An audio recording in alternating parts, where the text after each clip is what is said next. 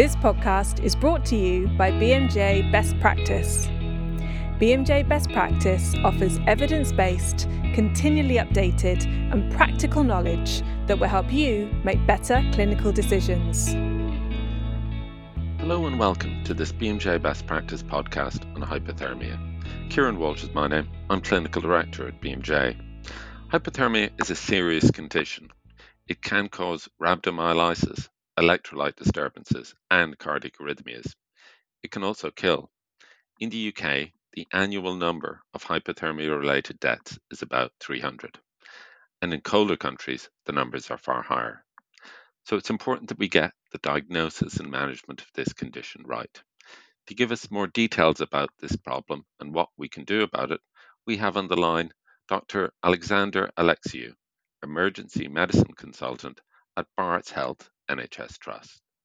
And importantly, Alex is one of the contributors to our BMJ Best Practice topic on this condition. So Alex, you're welcome. Let's start off by asking, what exactly is hypothermia?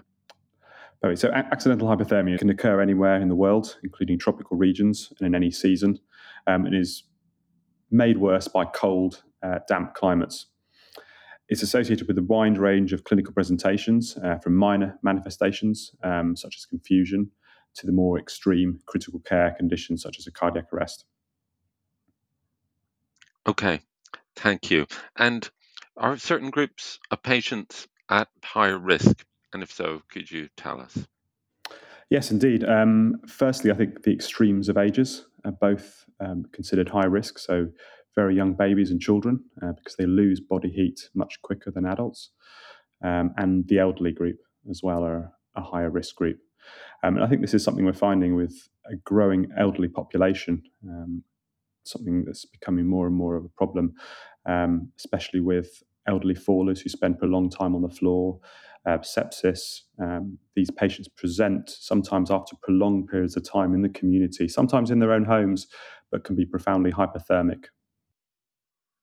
Okay, thank you. And how do you actually make the diagnosis? So the diagnosis of hypothermia is usually based on a person's physical signs and the conditions in which the patient is found or became unwell. Obviously, by measuring a temperature, we'll get an accurate reading in most instances. But I think it's very important to be aware that lots of the clinical thermometers we use only measure accurately until about 34.5 degrees. So we need to be cognizant of this. And if we are suspecting that someone is colder than this, we need to start thinking about more invasive, low-reading thermometers to get an accurate body temperature, such as rectal thermometers, or if a patient's intubated, then esophageal readings as well. Okay, thank you. And so as well as core temperature measurement, what other tests might be necessary? So I think this group of patients we will be working up with a variety of different tests. So we'll be performing an ECG, and as we know, hypothermia can have profound effects on the cardiovascular system. Patients can become bradycardic, and there are other changes in blood pressure due to vasoconstriction as well. We'll also be performing routine observations and probably a venous blood gas fairly on in their presentation. And again, this can show some changes which might point to a compromise secondary to hypothermia. We'll also be doing routine emergency blood tests, and these will comprise of blood counts, clotting. Patients can have increased bleeding time in the more profound end of the spectrum. They'll have decreased platelets and white cell count sometimes. We will also see a worsening of their renal function, and this could be associated to the presentation which has led them to be hypothermic, but will be compounded by hypothermia as well. Okay, thank you. And are there any recent advances in the diagnosis of hypothermia? I think what's changed is an awareness of it as a problem. And this largely revolves around, again, our elderly population and silver trauma and patients who are spending longer on the floor after a fall, who are presenting more unwell to hospital. And having that awareness is what's making us pick this up at an earlier stage and making us address it in a more effective way. We have obviously had numerous different ways of measuring temperatures, and clinical readings have improved. However, as I mentioned earlier, most clinical thermometers are very unreliable when you move out of the normal range of temperature. So we have to rely on more invasive measures. And I think actually since COVID, where we've had an advent and increase of temperature checks in both medical and non-medical settings, it's been highlighted actually, the unreliability and the inconsistency of how we measure body temperature accurately. And there's actually been an international working group set up to clearly define how we get accurate readings. So obviously this will help improve the ongoing care for hypothermia. Yeah, but in the meantime, I guess that the standard of care currently, if you have somebody in the emergency department, is the core rectal temperature measurement. Is that correct? Yes, that would be the easiest way of getting a reliable reading. Obviously, esophageal, you'd need to have a patient with a managed airway, and you would only be doing this in certain patient groups. So rectal would be the most reliable way of getting an accurate temperature. And it's getting the basics right. I think that's the most important thing with hypothermia. So an early rectal reading, and then serial readings as we are treating the patient and rewarming them to make sure things are trending in the right direction. Okay, thank you. What are the pitfalls in diagnosis of hypothermia? I'd say probably not considering it as a possibility and not measuring a temperature early is the first thing that springs to mind, actually. If you don't think about it, you won't pick it up and you won't address it, and then you'll be a couple of hours behind in your management of it, and it can compound all the other body systems we mentioned earlier: renal function, cardiovascular stability, etc. And I think it also relates to those high-risk groups. Having those groups having hypothermia high on your list early on as a problem is critically important. The elderly patients, trauma patients who come into hospital who are immobilized. Hospitals are generally quite cold places if you're lying still for prolonged periods of time. So actually, we iatrogenically make patients cold.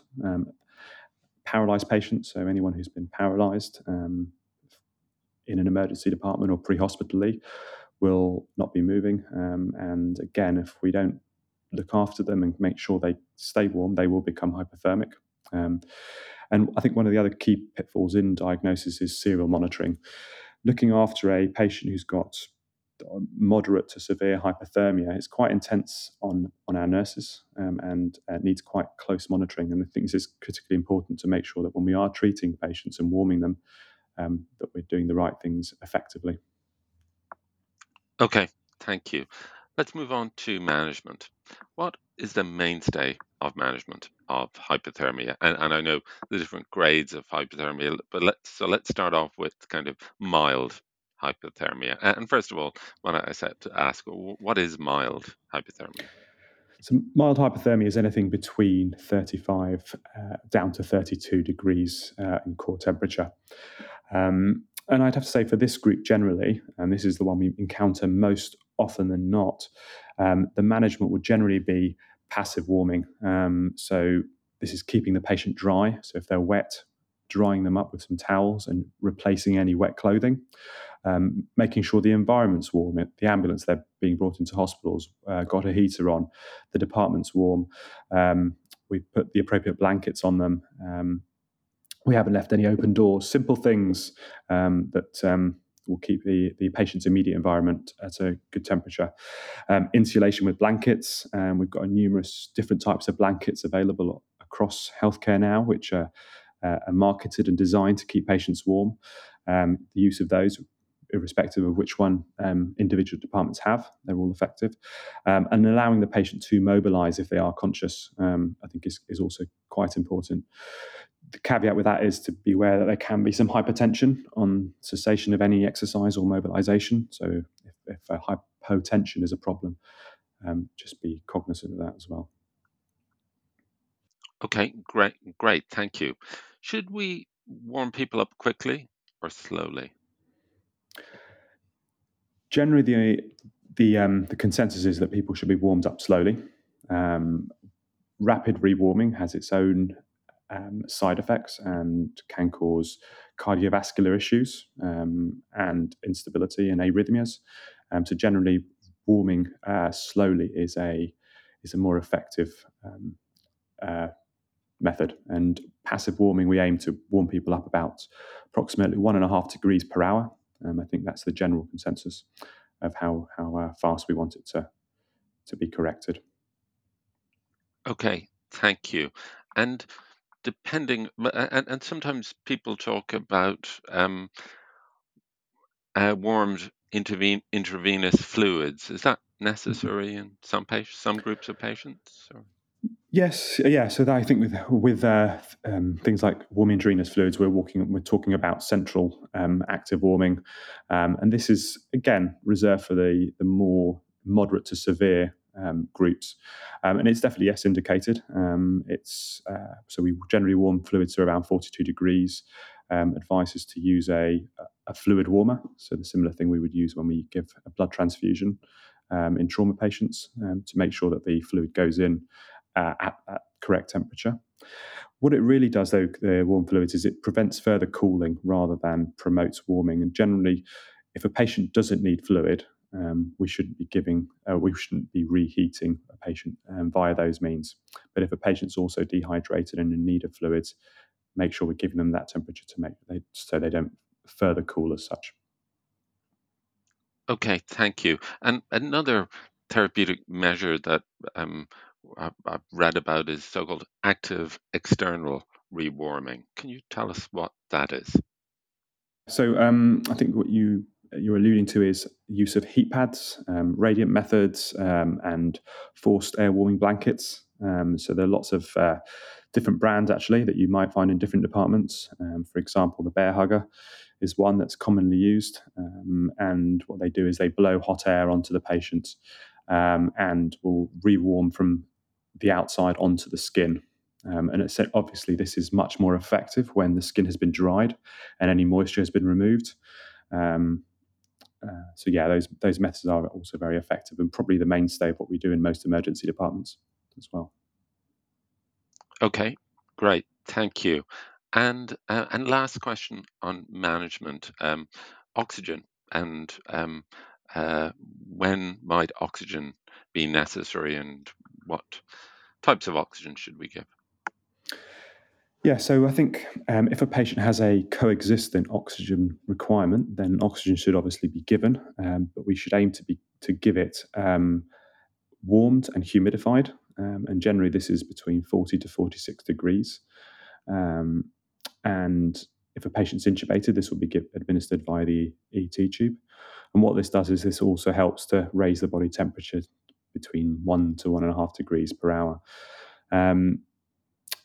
If a patient presents solely because of exposure and hypothermia, and their oxygen levels are within normal range, or what would be expected by the British Thoracic Society oxygen guidelines, then there wouldn't be any indication to administer any, unless it was deemed an extra measure which could raise their body temperature.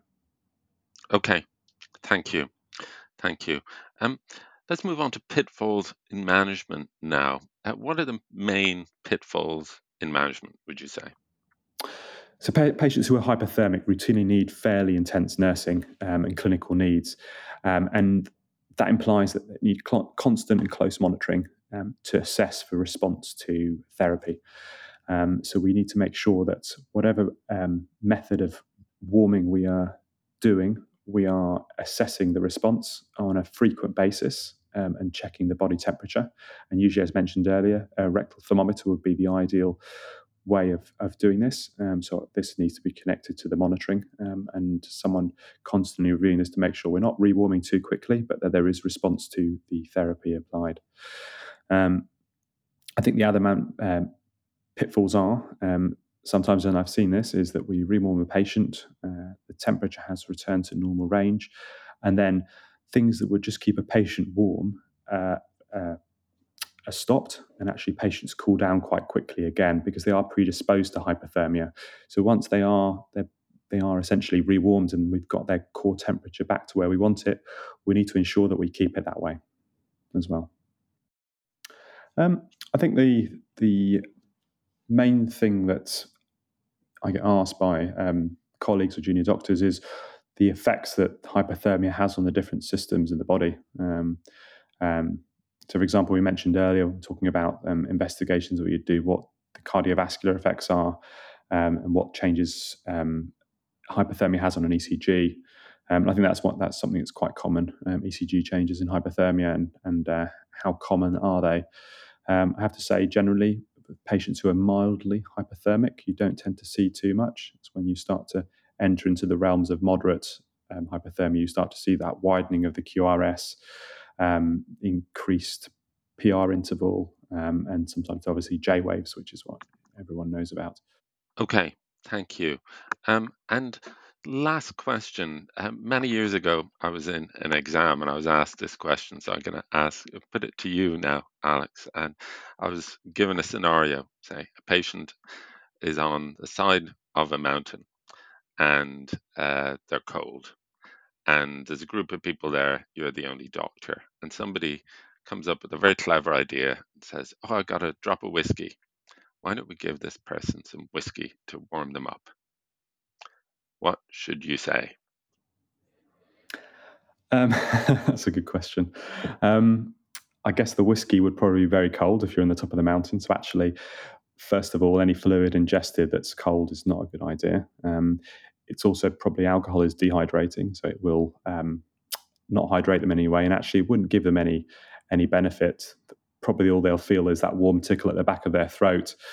So from a symptom perspective, it might give them a couple of seconds of comfort, but I wouldn't advise them having some whiskey on the top of a mountain. Yeah, and as well, and I think what the person who asked me was getting at is that alcohol is a vasodilator as well. So actually, you kind of going to lose some further core temperature potentially. So yeah, exactly. Yeah, so in large amounts, it will vasodilate you as well. Yeah, excellent, fantastic. Thank you very much, Alex, and thanks to everybody for listening. We hope this has been helpful, and we hope you'll be able to put what you've learned into action to better diagnose and manage affected patients. If you want to find out more, click the link in the podcast to sign into BMJ Best Practice and have a look at the content on this and other diseases. Thank you once again.